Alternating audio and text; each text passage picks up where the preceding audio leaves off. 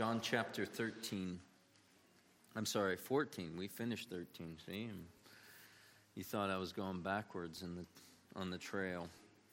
John chapter 14, beginning in verse 1. I'm going to read the first three verses again. We'll pray, and then we'll work our way through this passage and seek to glean from it those important truths that the Lord would be speaking to us today.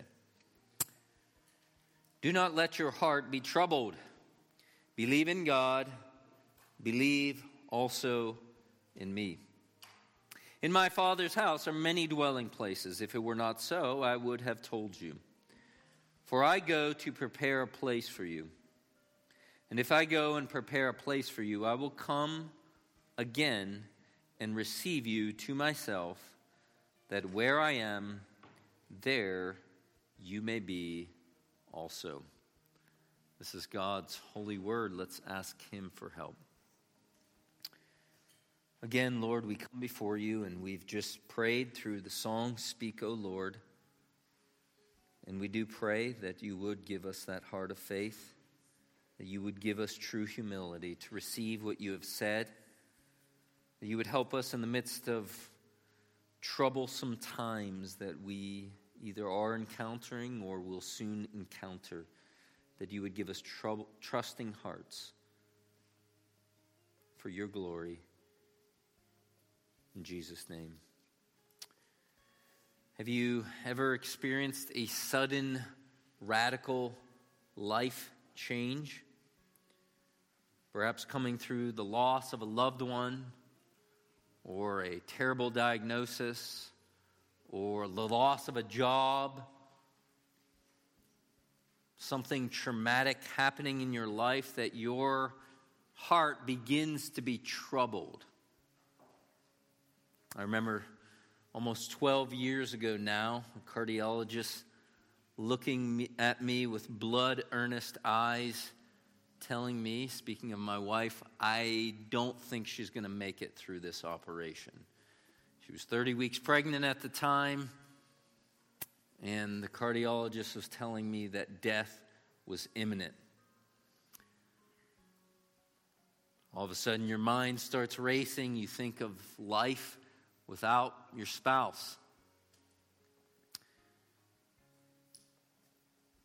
Much of life does not consist of these radical life-altering changes, but most of the changes take place in small increments in our life. But we need to be prepared to equip for both the small changes and the big, large, life-altering changes. The disciples here in the Gospel of John were about to experience a major life-altering change. Some of the context was that they had devoted the past 3.5 years of their life to following Jesus. They had put their personal businesses on hold, fishing businesses, whatever other forms of income they had. They had put much of their family life on hold and had devoted themselves to following Rabbi Jesus for the past 3.5 years. And it's in the context of this upper room discourse in chapters 13 through 17 that Jesus drops a kind of a bombshell in their lap and tells them that he's not going to be with them much longer. In fact, he's dropped a handful of different bombs in their lap along the way. One of the things he said to them, remember, was, one of you will betray me. This no doubt put a lump in each of their throats. What do you mean? One of us is a fraud? One of us is not a genuine follower? They would have also seen Jesus himself was troubled in spirit. According to 13:21, it says that when Jesus said this, he became troubled in spirit. They saw Jesus a little bit unnerved. They hear Jesus telling them that one of them is going to betray him. And they're also told, they've just been told at the end of chapter 13 that Peter, who appears to be something of a leader in their midst, something of a gung-ho, militant kind of guy. We see that unravel in the garden where he starts wielding a sword. I mean, if anybody was true disciple, it would be Peter, right? And Jesus says to Peter, actually, you are going to betray me before the cock crows. And that's in the midst of a conversation that Jesus had told them that he is going to leave them. So again, try to appreciate something of the context in which the disciples are experiencing this radical, life-altering change where they think that they have invested so much of their lives, so much of the past their 3.5 years of their lives in the Lord Jesus, and it seems to be all unraveling and seems to have been one giant waste of time. And so it's no wonder that their hearts were troubled. And it's in that context that Jesus tells them in 14:1, do not let your heart be troubled. Don't be unnerved by this. In fact, this word troubled, it's a very graphic word. It's used in chapter 5 of the waters being troubled. And we use that language of our hearts being stirred up. We don't really mean that, somebody's taking a spatula and stirring our heart up. We mean that there's this inward emotional turmoil taking place. There's confusion, there's uncertainty, and with that there can even be temptations towards fear and anxiety as we think about the uncertain prospects of the future, as we think about life in a radically different way than we are accustomed to. And so it's within this context that Jesus, in such an amazing way, as this loving, good shepherd, he shepherds the hearts of his own disciples. And in doing so, shepherds us. He gives us a glimpse of his glorious character so that in the midst of our own turmoil, in the midst of our stirred hearts, in the midst of our troubled spirits, that we can move from a troubled heart to a trusting heart.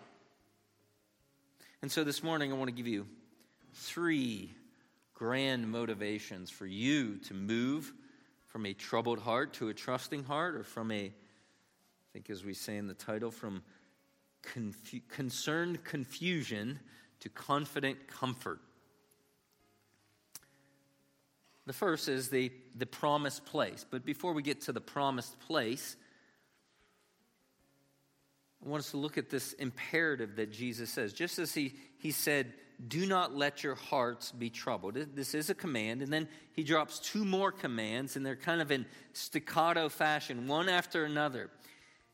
And I guess one of the challenges, to give you a little window into the original language, is that the indicative and the imperative and as you decline these verbs, these verbs can either be taken as an indicative, which means you are believing in God, you are believing in me, or they can be taken as an imperative, believe in God, believe also in me. And that difference probably comes up in some of your translations.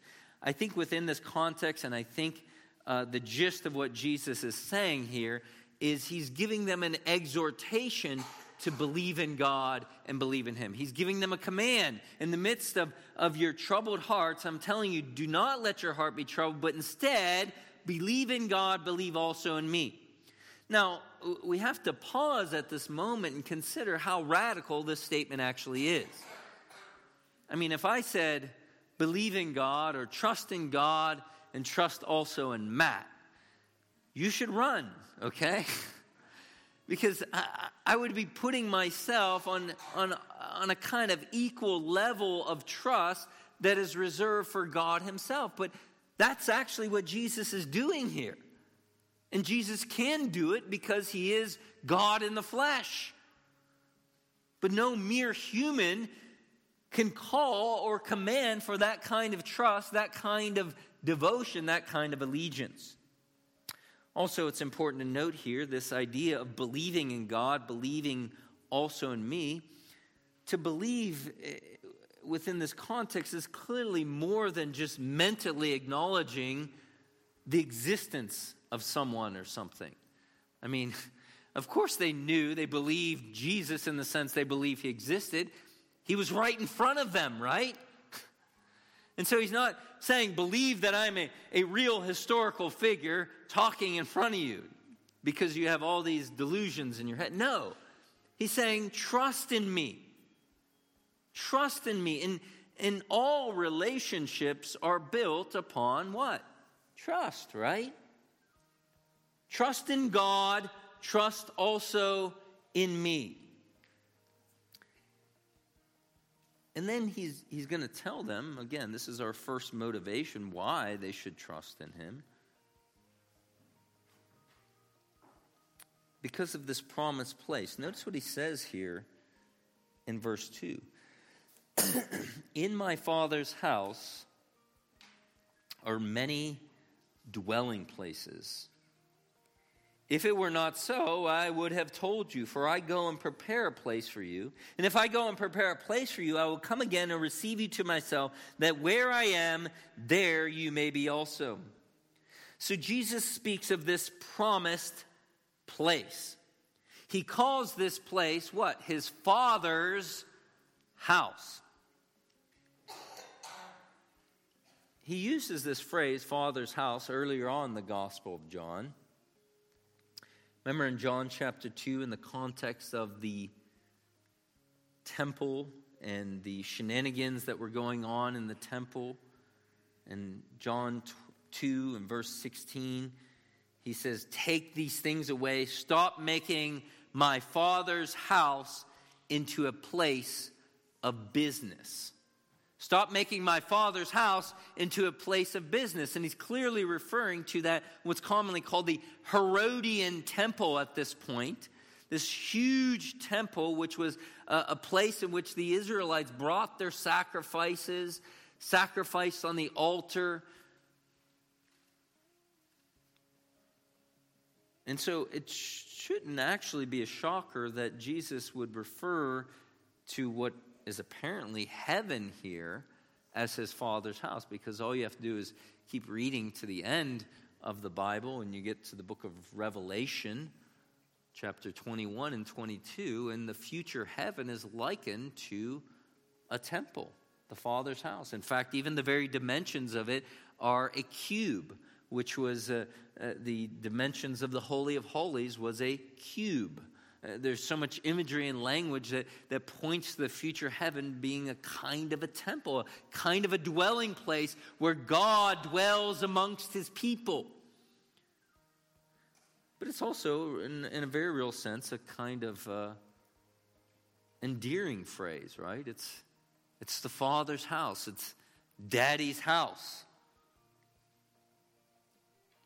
And then notice he says, in my Father's house are many dwelling places. Now, if you're reading from the 1611 King James Version, or I think even the New King James may have, in my Father's house are many mansions. And I'm sure there's many a prosperity preacher who's unleashed on this text, right? We're going to be in some mansions. But that's not really the idea. I think the New American Standard gets it right with dwelling places. There's many dwelling places. And I think what the idea is here is that not so much speaking of the elaborateness, the mansions, the plush dwelling of it, but there's plenty of space there for you. There's a spot there for you. There will not be any no vacancy sign, blinking out front. Sorry, all the spots are taken. It's like the SGC retreat. Sorry, you got to go to the basement, or sleep in your car. No spots left. No, there's plenty of rooms. There's always an open room. You have your spot there. It's locked in. It is interesting. One of the early church teachers, Irenaeus, says of this John 14:2 as a promise of future mansions. Those who had performed the greatest works would have the largest mansions. Those who produce fruits 100-fold would live in the heavens, and those who produce 60-fold in paradise, and those who produce only 30-fold, well, they live in the city. See, people are still trying to get out of the city, according to Irenaeus, an eternity future. That's probably not the right reading of the text. But it's just the idea that the Father's house has room for all of God's people to come there. That you have a place in the home. And then notice what Jesus says here in verse 2.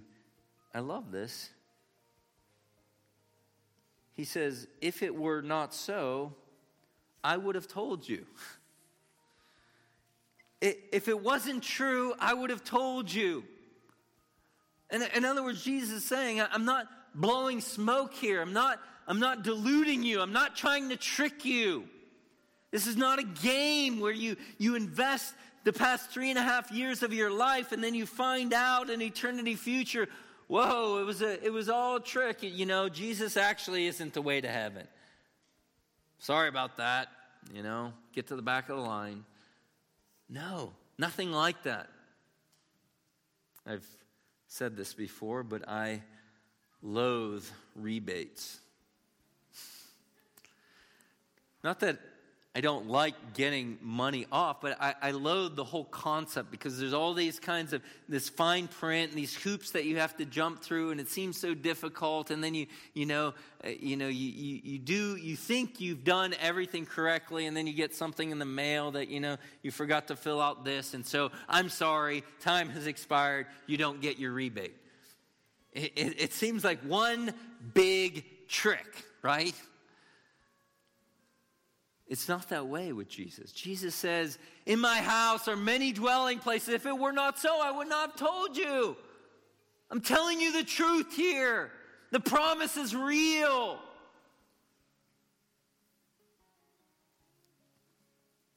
Jesus is assuring them that none would be cast out of his house.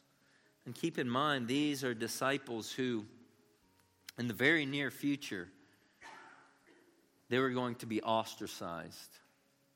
According to John chapter 9, remember the blind man? He was put out of the synagogue, which meant, really economic difficulty. You're outside. They wouldn't buy or trade with you.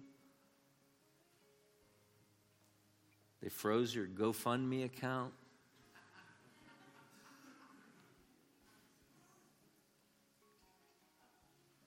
But Jesus is saying, no, actually, you won't be an outcast. There is a home for you in heaven. There is a resting place. There is a place of refuge. There is security there.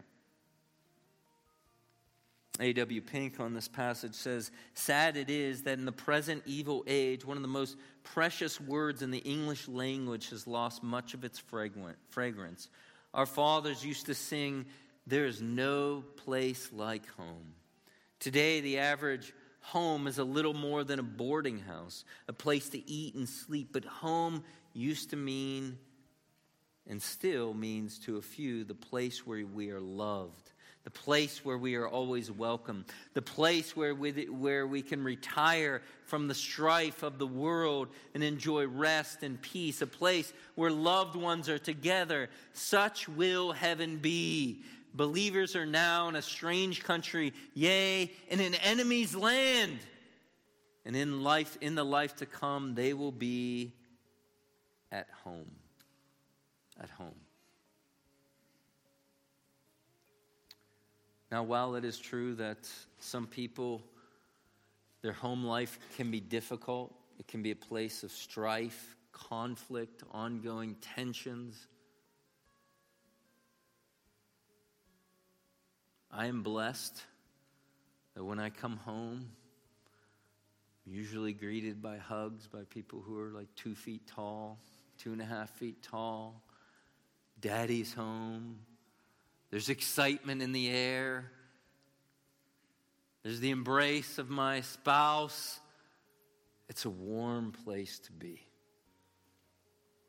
Doesn't matter what kinds of difficulties I may have encountered throughout the day, I can come home and be accepted and embraced.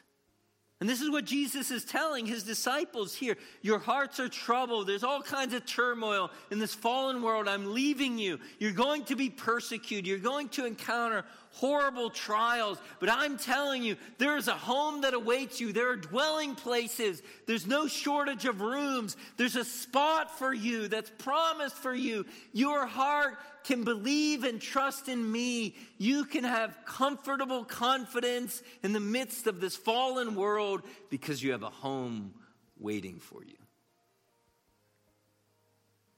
Friends, is that a confidence that you have?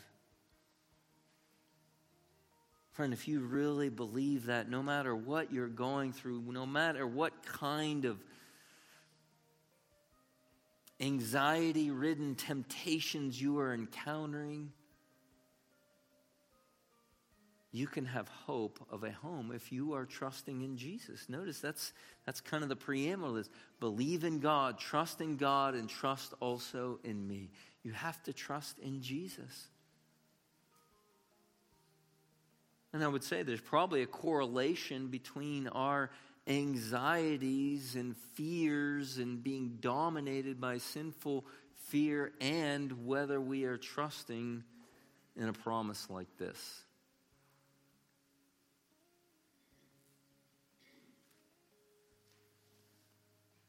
Well, that's the promised place. Secondly, there's also a promised preparation. Verse 2.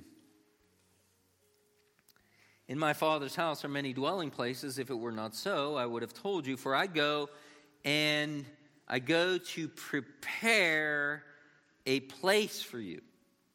And if I go and prepare a place for you, I will come again and receive you to myself, so that where I am, there you may be also. Notice this word prepare that's repeatedly. I go and prepare a place for you. What is Jesus talking about here? One of my favorite contemporary Christian singers, not really contemporary, he's been dead for many years, but Keith Green. If you ever get a chance to listen to some Keith Green, wonderful music, but when that boy starts preaching, you need to turn the volume down. One of the things he says in between one of his amazing songs, an amazing voice, he says something to the effect of, God created this world in 6 days, and if he's gone to prepare a place for us, he's been gone for thousands of years, how much better will heaven be because he's been taking thousands of years to build heaven? I don't think that's what Jesus is talking about here. Keith, stick to singing, buddy. I can't wait to meet him in heaven and tell him that. I don't think that's what Jesus means. What does he mean by preparation here? What does he mean by I go and prepare a place for you? Well, what has he just been saying? He's been telling his disciples he's going to go. I'm going to go. I'm going to go. Well, what is part of that going? Part of that going is what he's about to do the very next morning. Namely, die on a Roman cross. Namely, 3 days later, rise from the dead bodily.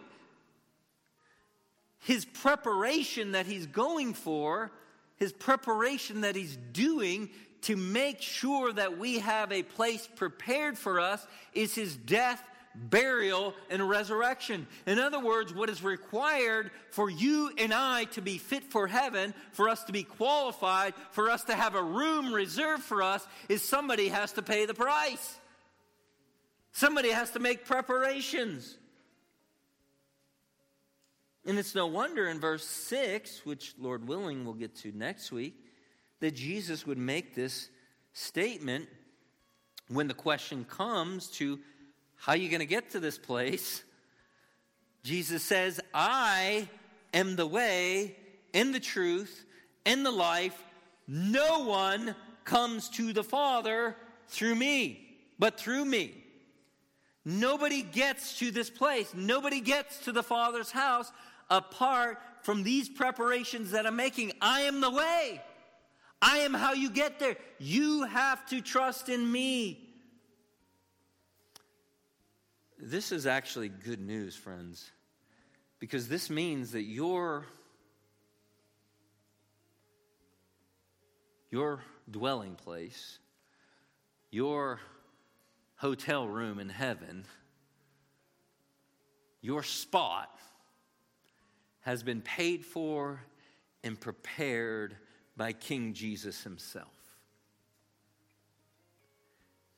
And so it's guaranteed not because of your performance, not how good you are, not how well you've behaved, because we know it hasn't been that good, but it's based upon his promise. And friends, again, this is hugely important because, again, the context in whatever radical life changes you may encounter, whether it's a horrifying prognosis or diagnosis, or whether it's a spouse leaving you, or a spouse dying, or a parent dying, or whatever it might be, or losing a job, or persecution that's on the horizon, whatever it might be, that Jesus has prepared a place for you. And it's guaranteed because it's been paid for by him. This gives you hope and confidence to go through whatever it is, to not only survive the trial, but to thrive in the midst of the trial.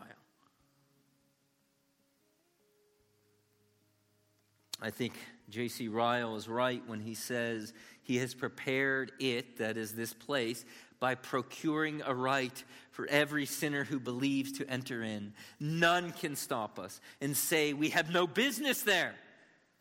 He has prepared it by going before us as our head and representative and taking possession of it for all the members of his mystical body.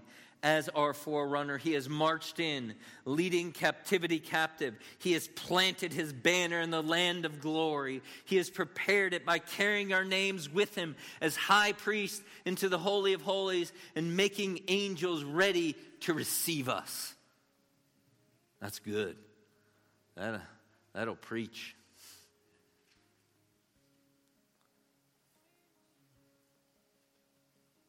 I've been blessed over the years to have been hosted by many different people, whether it was traveling overseas or traveling in California. And usually when you're hosted by somebody, they may say something like, we have a room prepared for you.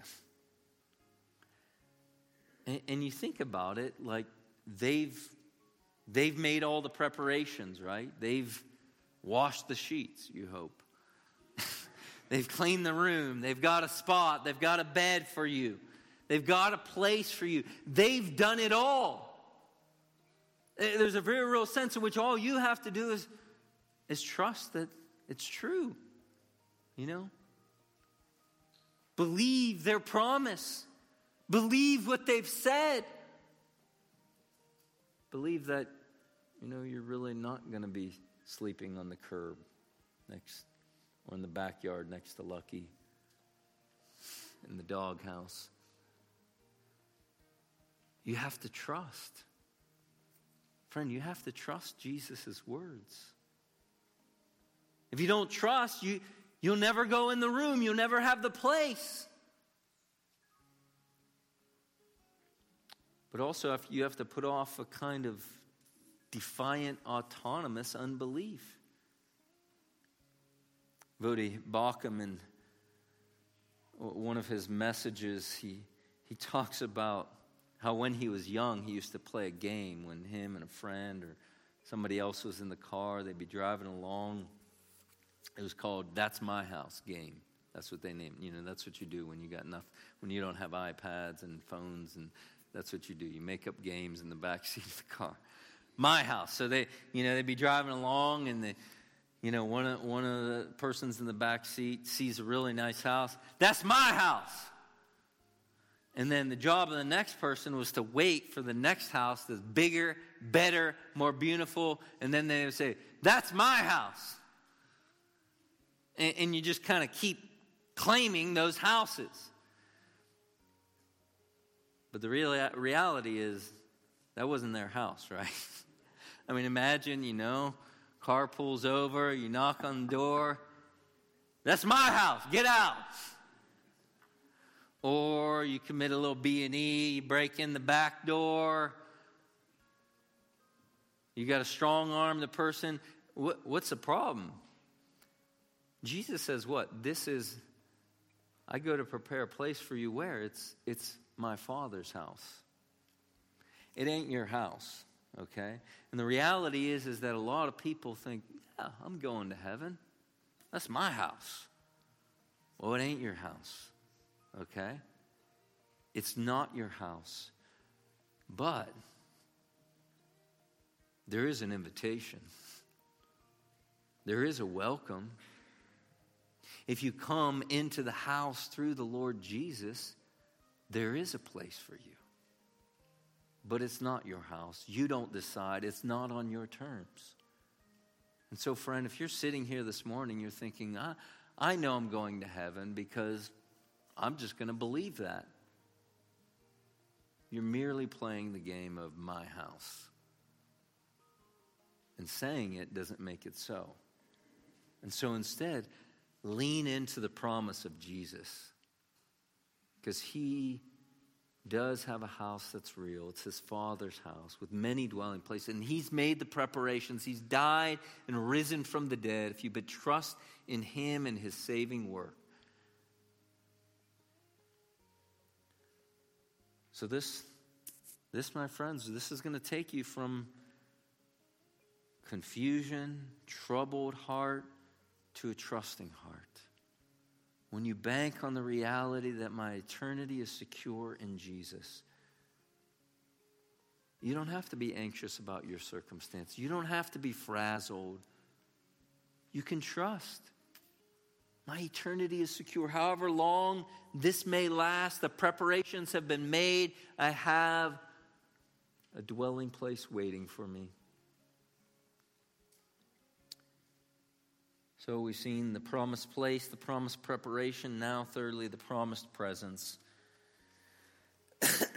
Notice what Jesus says here. If I go and prepare a place for you, I will come again and receive you to myself, that where I am, there you may be also. This is so good. Jesus promises this preparation, but also promises to come back from this preparation with this glorious promise so that wherever Jesus is, those he's come back for also are.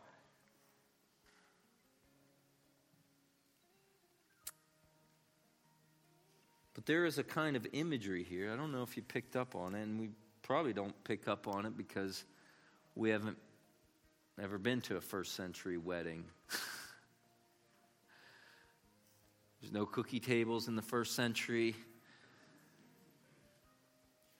But what you did have, and let me just read a section here from a commentary. In Jesus' day, the Jewish marriage custom required that the groom go to the bride's father, establish a price for gaining the bride.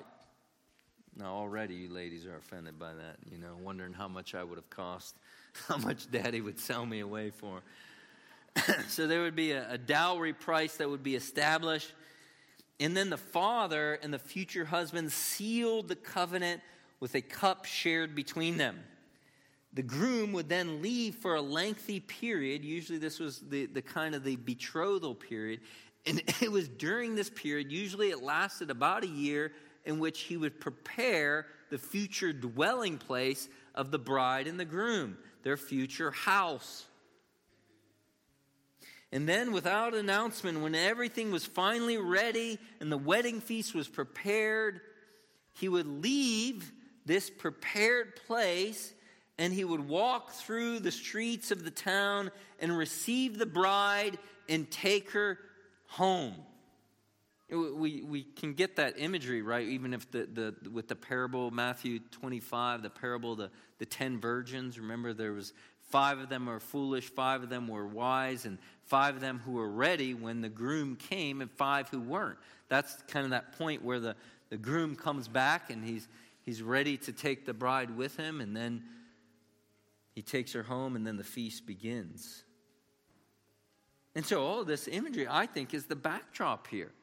I mean, it's already in John chapter 1, Jesus alludes to himself as the bridegroom. Remember, John the Baptist was the friend of the groom. And so when Jesus is talking about coming back, it's the imagery of the heavenly groomsman coming back to claim his bride so that they can be with one another forever. It's this beautiful imagery, this beautiful picture of the coming of Christ and this promised presence to be with his bride, the church, forever. Similar language we see in 1 Thessalonians 4:16-18. The Lord himself will descend from heaven with a shout, with the voice of an archangel, and with the trumpet of God. Our young people are actually memorizing this verse this week. And the dead in Christ will rise first. The blood-bought people who are already dead, they rise, they ascend.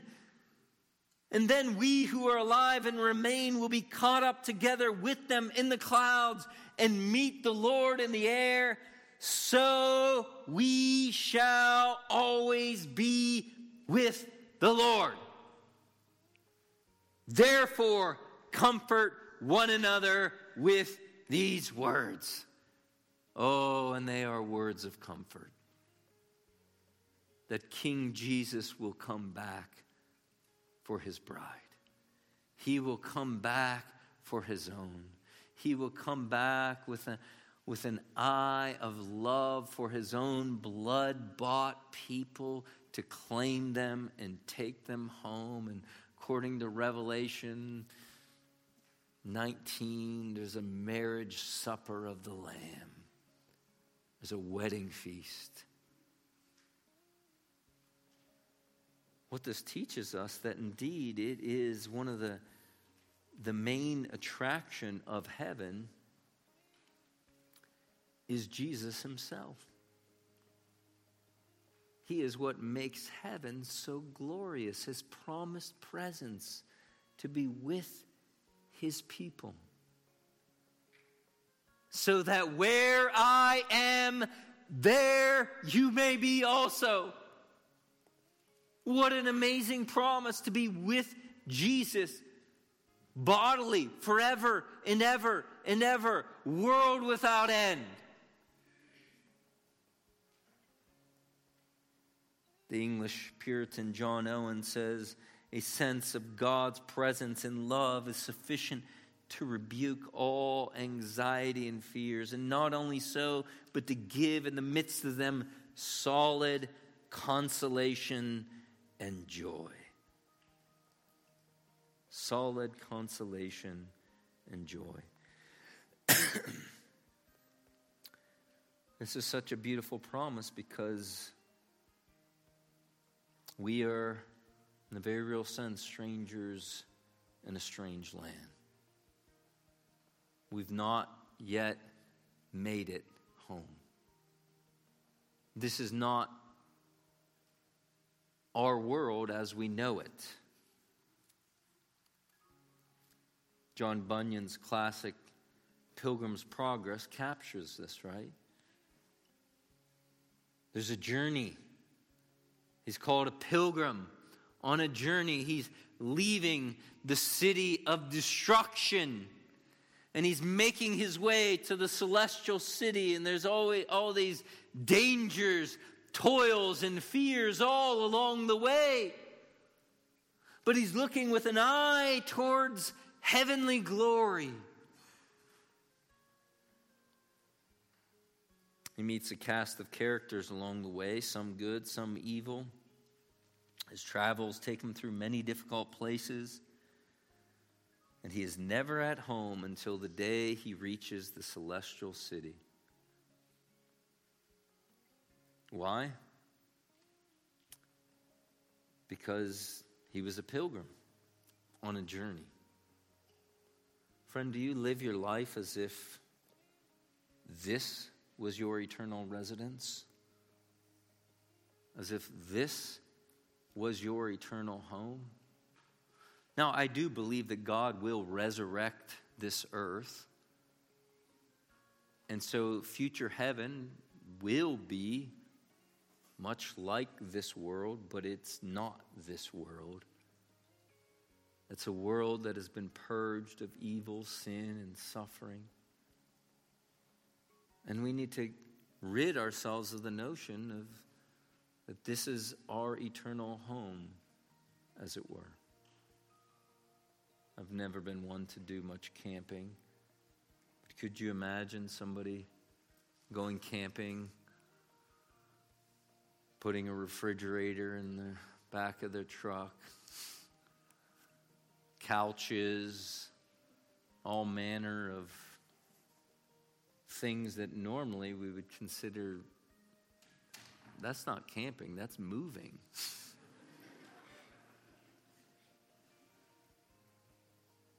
And yet, so often I think we live our lives like that. Only with the view to the here and now. But we need to keep our eyes heavenward, looking towards heaven. J.C. Ryle says, heaven is a place where Christ himself will be present. He will not be content to dwell without his people. Where I am, there you shall be also. We need to think that we need not think that we shall be alone and neglected. Our Savior, our elder brother, our Redeemer who loved us and gave himself for us shall be in the midst of us forever. What we shall see and whom we shall see in heaven we cannot fully conceive yet while we are here in the body. But one thing is certain, we shall see Christ. We shall see him. We shall be with him. Friend, this should give you some hope, some peace in the midst of whatever trouble you are encountering. It should have given these disciples hope and peace and trust and confidence in Jesus in the midst of their impending trial. And for the Christian, it's not a matter of if you will suffer in this life, if you will encounter trials, it's a matter of when. And if you haven't, just live a little bit longer and you will. Just live a little bit longer and you will. But these words of the living Christ can be a sweet pillow for you to lay your head on in the midst of it. A medicine for your soul in the midst of the trouble.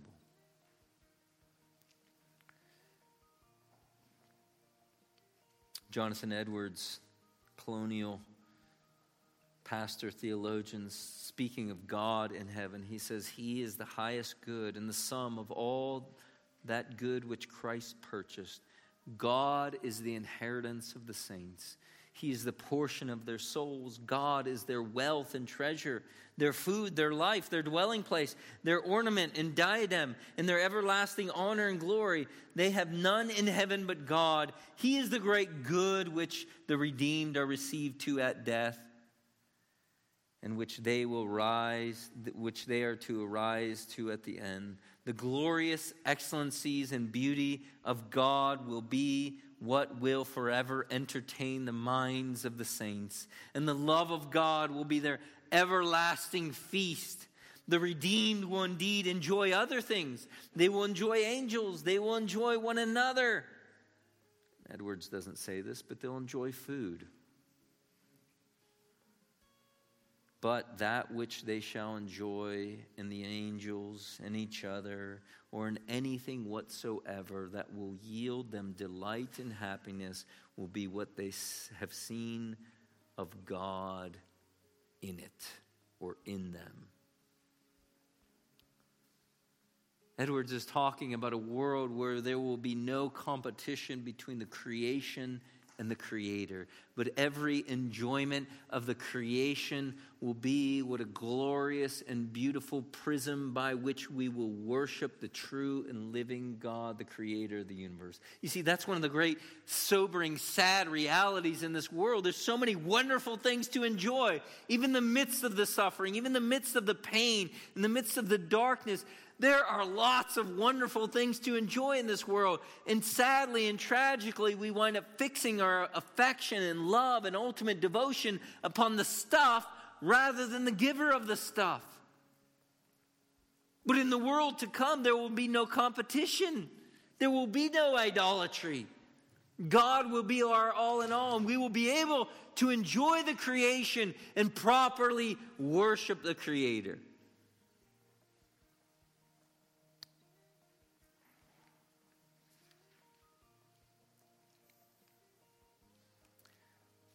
But that world is not yet. You've read the story of Cinderella. She had to live with a wicked stepmother and stepsisters. But when she went to the ball, she met a prince. And even though she had to go back to her hard existence for a little while, her life was never the same because she knew her prince didn't forget her. And he came one day and took her away to his castle to be his bride. Even while you are ironing clothes, scrubbing floors, encountering trials and suffering in this life, you can know that the prince is coming back and he will claim you for all eternity. Let's pray.